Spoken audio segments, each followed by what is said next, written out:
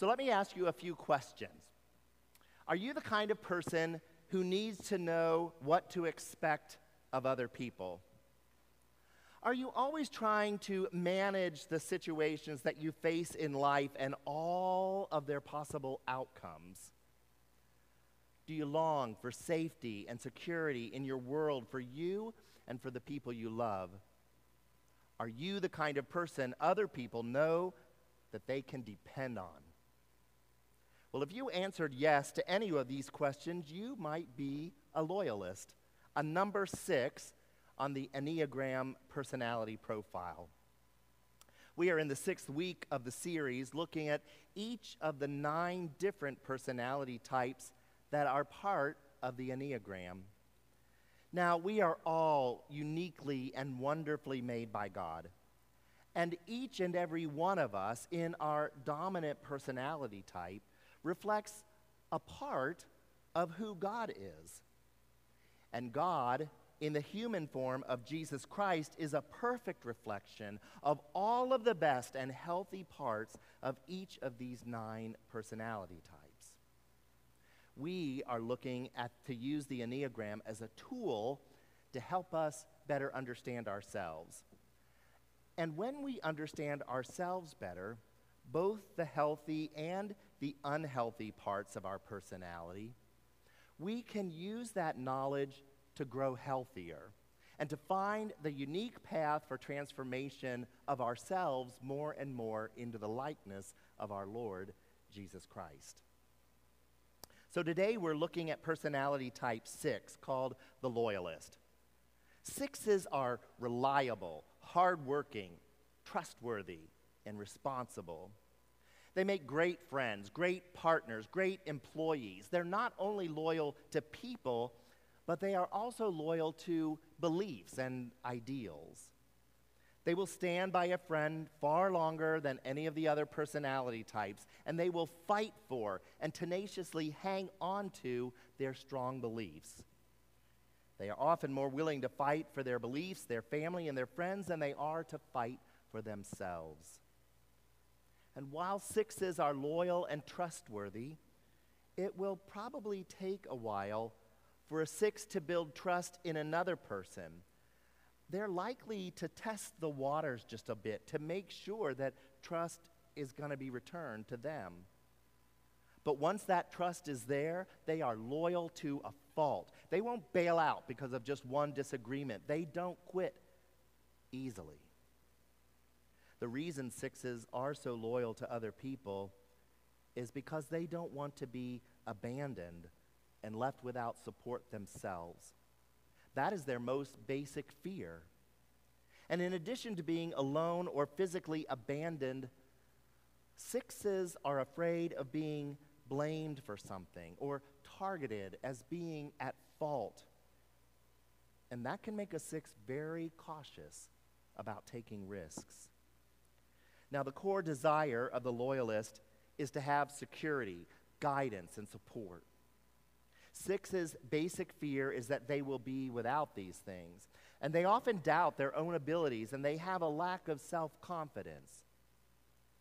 6s can come to believe that they don't have what it takes, that they don't have the ability within themselves to handle the struggles that they face in life. And as a consequence, 6s look outside of themselves to a person, a job, an authority figure, or a belief system for guidance and security. Now, at their healthiest, 6s are engaging and friendly and playful. They are truly likable and dependable people. They bring a sense of camaraderie and team building to groups that they are a part of. They are strongly committed and loyal to the people in their lives. And they are likely to treat others as equals, bringing a democratic approach to their dealings with people. 6s like to connect with other people, and they forge long-lasting and loyal relationships. 6s want to appear and to be confident and well-prepared. 6s do not like surprises. They want to be prepared for whatever they might face. They will do their homework before a test or a work presentation. They will appreciate before a meeting having an agenda shared with them ahead of time so there aren't any surprises on it. And they will support their findings with facts, figures, charts, and graphs so you can trust their conclusions. Now, 6s are at their worst and unhealthy when they don't know what to expect in a situation, or when they are forced into circumstances for which they haven't had time to adequately prepare, either mentally or emotionally. 6s don't like to be controlled by other people, and yet they also seek to avoid taking responsibility for anything that might make them come under fire from other people. 6s long to minimize the risks in their lives, to reduce the amount of uncertainty in life. They will scan the horizon looking for anything and everything that could possibly go wrong, and then they will start to make contingency plans for each and every one of those situations. They say to themselves, if this happens, then I will do that, but if that other thing happens, then I will do this. Full disclosure, I'm a number 6. And I can't tell you how often I do that very thing. I create 1,000 hypothetical situations in my head, and I try and forecast the outcome of each one. And it's only been in recent years that I understand how much time that wastes. I mean, it's rare that any of those conclusions come true, right? For the loyalist, the core sin is anxiety. Every 6 has a committee in their head that is constantly shouting feedback and cautions at them. And this inner clamor causes so much confusion at times, anxiety and self-doubt, that they don't know what to decide and they don't make a decision. And so to feel safe and secure, they go outside of themselves to find support and guidance from a trusted person or a belief system. More than anything, 6s want to feel safe and secure. And as I said, I am a 6. We've been making brief videos each week from a member of our staff. So take a look at this little video where I'm asked a few questions about how being a 6 affects me.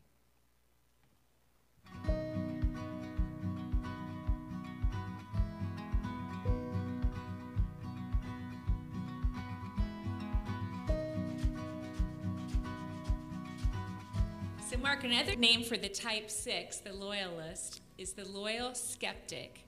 How does that fit you? To me, that means that when I commit to you, I'm going to commit 110%. But it's sometimes really hard for me to get to that point until I know that you are also in it for the long haul too. So I might not trust a person until I've come to know them. I might test a person a little bit to see if they're going to really reciprocate in that loyalty. What is your deepest fear as a type 6? As a loyalist, I think one of my deepest fears is that I won't be seen by others as competent, as dependable, as loyal, that others will somehow, that I won't measure up to that in the eyes of other people that I relate to. What is your greatest need? To be seen as dependable, for other people not to have any inkling whatsoever that if I say I'm going to do something, that they question whether or not I'm really going to come through. There's that sort of perfectionism, I think, in the loyalist too. How does the type 6 loyalist impact your relationship with Christ? For me, it just seems devastating to think that I'm going to fail Christ, that I'm not going to be obedient to Christ, that Christ can't count on me. And I know there's times that that's absolutely going to be true, because I'm going to fall short. We all do. But the other side of that coin, too, is just to be able to rest on the promises that Christ, as a loyalist, is always loyal, that I can take him at his word, that he's faithful, that he never fails, he never falters. And that is so comforting and something for me as a follower to aspire to.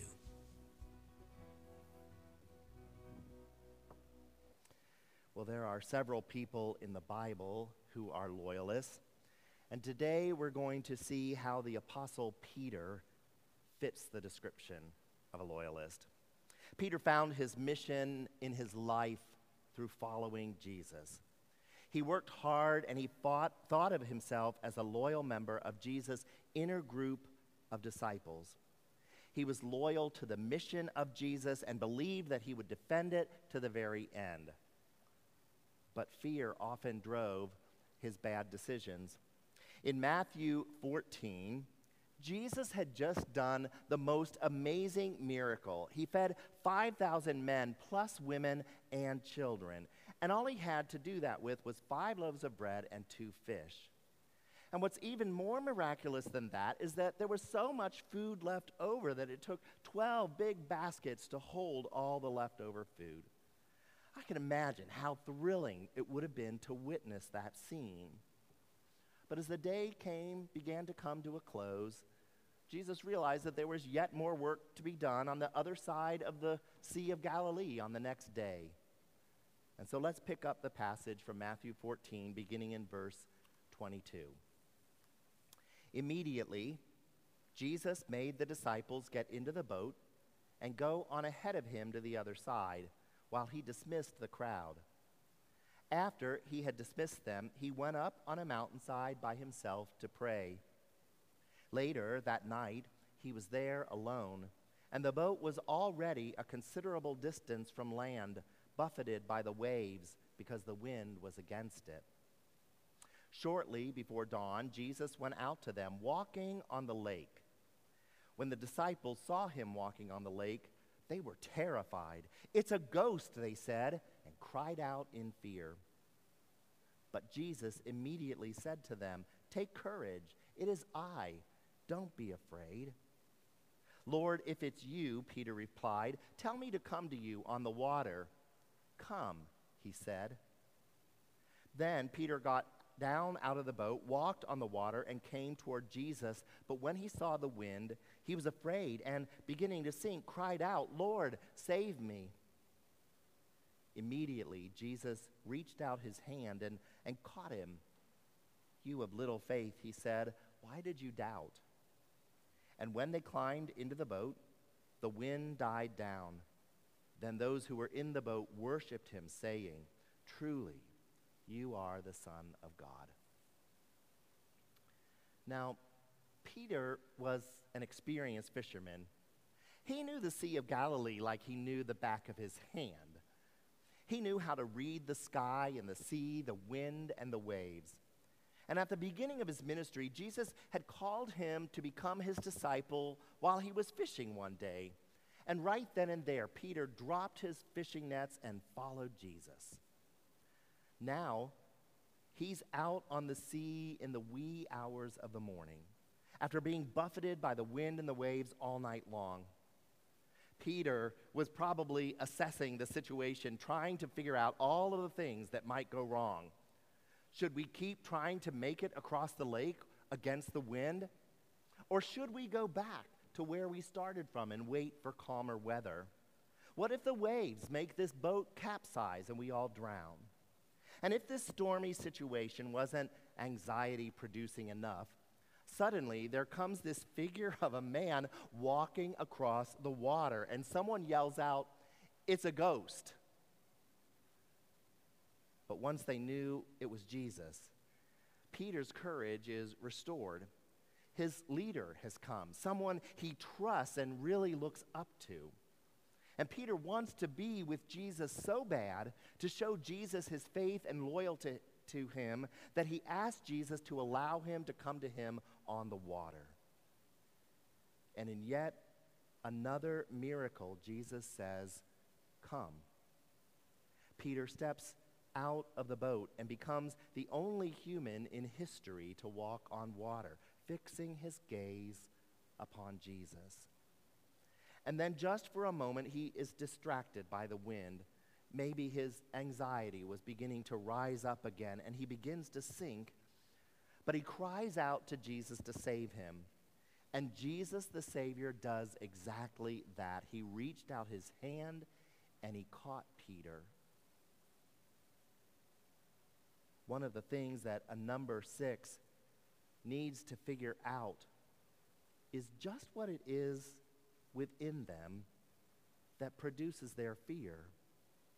Because until they can figure that out, they are prone to continually fall into bad habits, even destructive behavior, to try and mask and overcome their fear. Like Peter, we can learn to look to Jesus, because Jesus is the master of all things, even the wind and the waves which produce the storms in our lives, the uncertainties in our relationships, the unknowns in our jobs and in our world, the pandemics, the cultural upheaval, all of those things. Jesus is Lord of it all. And just like the Sea of Galilee, those things are under his feet, and he is in charge. Now, the best thing that a 6 can do to grow in faith and overcome their fears is to know that in Christ Jesus, they are absolutely safe and secure. Let's face it, it's a terrible thing to live in fear, isn't it? We convince ourselves that we don't have what it takes to make it, or we listen to other voices of negativity in our lives. Even Satan himself comes whispering in our ear that we don't matter, that we're not safe, that we're not secure. But Satan is the father of all lies, and we need to let the sound of the wind and the crash of the waves drown out his lies, to obliterate them, and listen only to the calming voice of our Lord Jesus, who calms all things with his powerful presence. Peter is coming to learn more about just who Jesus is. Some experiences with him are miraculous and amazing, and some are anxiety-producing and difficult. And sometimes, like this situation at sea, it can be all of those things wrapped up in one neat package. Another time, Jesus was teaching many of his followers about where he came from, heaven, and they were finding his teaching challenging and difficult. And Peter was there, too. And we read about this encounter with Jesus' teaching in John 6, 60 to 69. On hearing it, that is Jesus' teaching, many of the disciples said, "This is a hard teaching. Who can accept it?" Aware that his disciples were grumbling about this, Jesus said to them, "Does this offend you? Then what if you see the Son of Man ascend to where he was before? The Spirit gives life. The flesh counts for nothing. The words I have spoken to you, they are full of the Spirit and life. Yet there are some of you who do not believe." For Jesus had known from the beginning which one of them did not believe and who would betray him. He went on to pray, "This is why I told you that no one can come to me unless the Father has enabled him." From this time, many of his disciples turned back and no longer followed him. "You do not want to leave too, do you?" Jesus asked the 12. Simon Peter answered him, "Lord, to whom shall we go? You have the words of eternal life. We have come to believe and to know that you are the Holy One of God." We can see Peter demonstrating his loyalty to Jesus. Others may turn away and stop following, but Peter is not going to be among them. He has left everything from his former way of life behind. He no longer fishes. He has a new profession, to fish for people. He is with Jesus all the way, and it's not just because of his loyalty. Peter has made a strong profession of faith in Jesus. He has come to believe and to know that Jesus is the Holy One of God, God's Son, the Messiah. But of course, there's a lot more to Peter's story, isn't there? Near the end of Jesus' earthly life, he gathers the 12 disciples together with him in the upper room to celebrate his final Passover meal. And during this Last Supper, Jesus tells the group that they are all going to desert him. Matthew 26, verses 31 to 35. Then Jesus told them, "This very night you will all fall away on account of me. For it is written, I will strike the shepherd, and the sheep of the flock will be scattered. But after I have risen, I will go ahead of you into Galilee."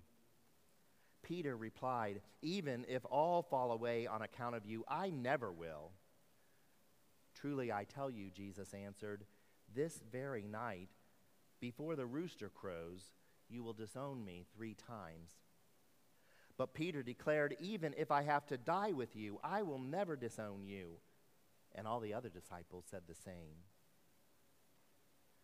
Well, we know the outcome of this story.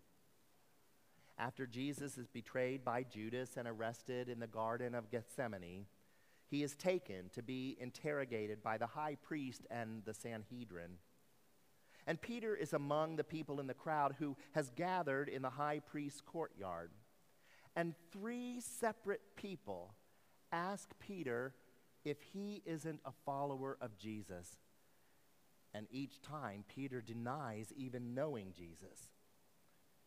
And somewhere, a rooster crows. And Peter, realizing what he has just done, went outside and wept bitterly.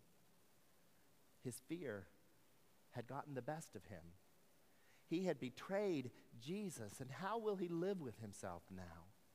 Because for a loyalist to betray a trusted relationship is the worst thing that you can do. Peter's remorse, his pain, his guilt, his embarrassment must have been unbearable. He is filled with such shame that he went into hiding. But the darkness of Friday turned into the dazzling light of Easter Sunday, and Peter's mourning was turned into joy. But there is still some restoration that needs to happen. And the disciples are trying to figure out just what it is that they're supposed to do next. Yes, Jesus is alive again, but not quite like it was before. He seems to come and go a lot. He appears here and then he disappears there. And so the disciples have gone to Galilee, where they have been told by Jesus that they will see him again. And many of them have gone back to their former profession. They're fishing again. And early one morning, after fishing all night long and catching nothing, Jesus shows up on the beach. But you see, the disciples don't know that it is him yet. And he calls out to them on the water, and he asks if they've caught anything yet. And despondently, they say, "No, we haven't." And then Jesus tells them to put their net in the water on the opposite side of the boat, and they'll catch something, which seems ridiculous, but they do it, and their net becomes overflowing with fish. And recognizing this miracle, Peter then recognized that it is Jesus on the beach, and filled with such exuberance, he jumps into the water and he swims to shore. And after breakfast, Jesus takes a minute to talk with Peter. This is John 21, 15 to 19. When they had finished eating, Jesus said to Simon Peter, "Simon, son of John, do you love me more than these?" "Yes, Lord," he said, "you know that I love you." Jesus said, "Feed my sheep." Again, Jesus said, "Simon, son of John, do you love me?" He answered, "Yes, Lord, you know that I love you." Jesus said, "Take care of my sheep." The third time he said to him, "Simon, son of John, do you love me?" And Peter was hurt because Jesus asked him the third time, "Do you love me?" He said, "Lord, you know all things. You know that I love you." Jesus said, "Feed my sheep. Very truly I tell you, when you were younger, you dressed yourself and you went where you wanted. But when you are old, you will stretch out your hands, and someone else will dress you and lead you where you do not want to go." Jesus said this to indicate the kind of death by which Peter would glorify God. Then he said to him, follow me. 3 times Peter denied Jesus. 3 times Jesus graciously allows Peter to repent and to receive forgiveness. He brings Peter back from his failure of denial and reminds him of his mission and his calling to be a shepherd to his people. 30 years later, it would be Emperor Nero who would have Peter's hands stretched out and nailed to a cross upside down. But Peter, in that meantime, was transformed from a fearful man who denied to a proclaimer, a courageous proclaimer of the gospel, who remained loyal to Jesus to the very end. So, how did that happen? And how do 6s grow in grace? How do they experience such spiritual transformation? Well, I believe it starts by acknowledging that we live in a world that is never going to feel safe and secure. And so the first thing that 6s have got to do is to start facing their fears and seeking to deal with them. What are you afraid of? What triggers your deepest fear? I can assure you this is probably not the external things in the world. This is usually something deep-seated and internal. And it's often a lie that the enemy planted there years ago and that somehow you ended up believing and internalizing it. And then all of the anxiety-producing stuff in the world just triggers it each and every time. I know for me, some inner healing prayer where you can talk with Jesus along with someone who's been trained to help you do that in a safe environment will safely reveal some of this to you, and it can be absolutely helpful. If you'd like to schedule a time of inner healing prayer with some people that have been trained to do that with you, call the church office, ask to speak with Laura Berger, and she'll schedule a time of inner healing prayer for you. Second, you can read and ponder Psalm 91 during your daily devotions. You can memorize a verse or two of it that can help remind you how trustworthy and strong God is. I personally like the first 2 verses. Say them along with me. They should appear on the screen here. Whoever dwells in the shelter of the Most High will rest in the shadow of the Almighty. I will say of the Lord, He is my refuge and fortress, my God in whom I trust.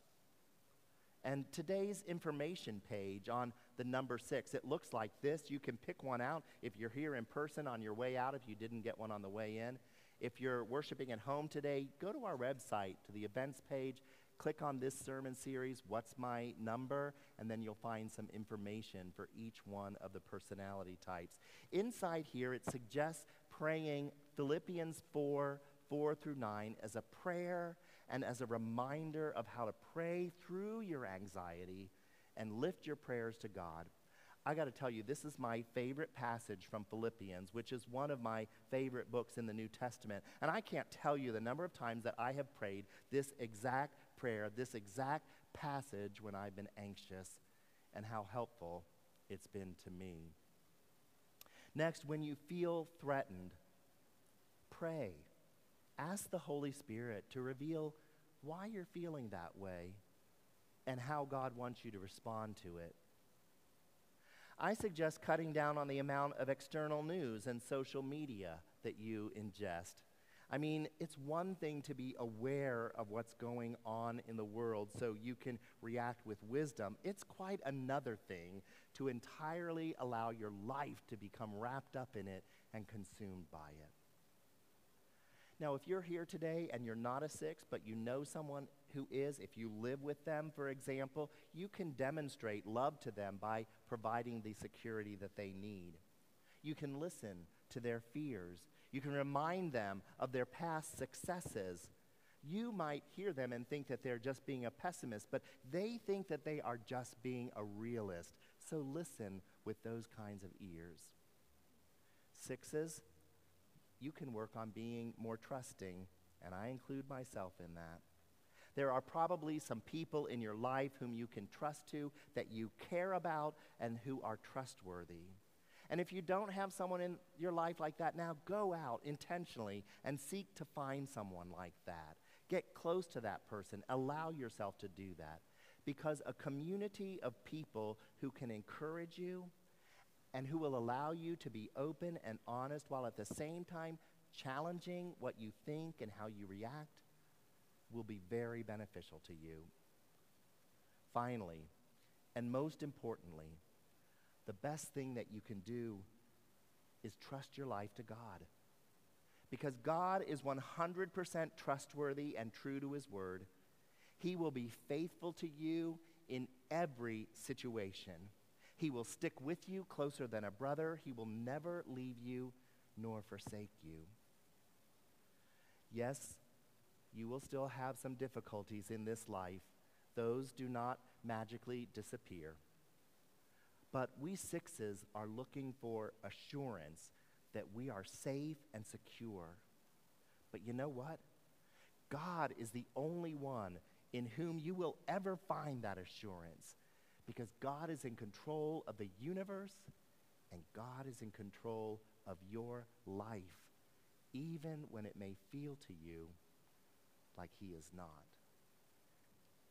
He is reaching out to you.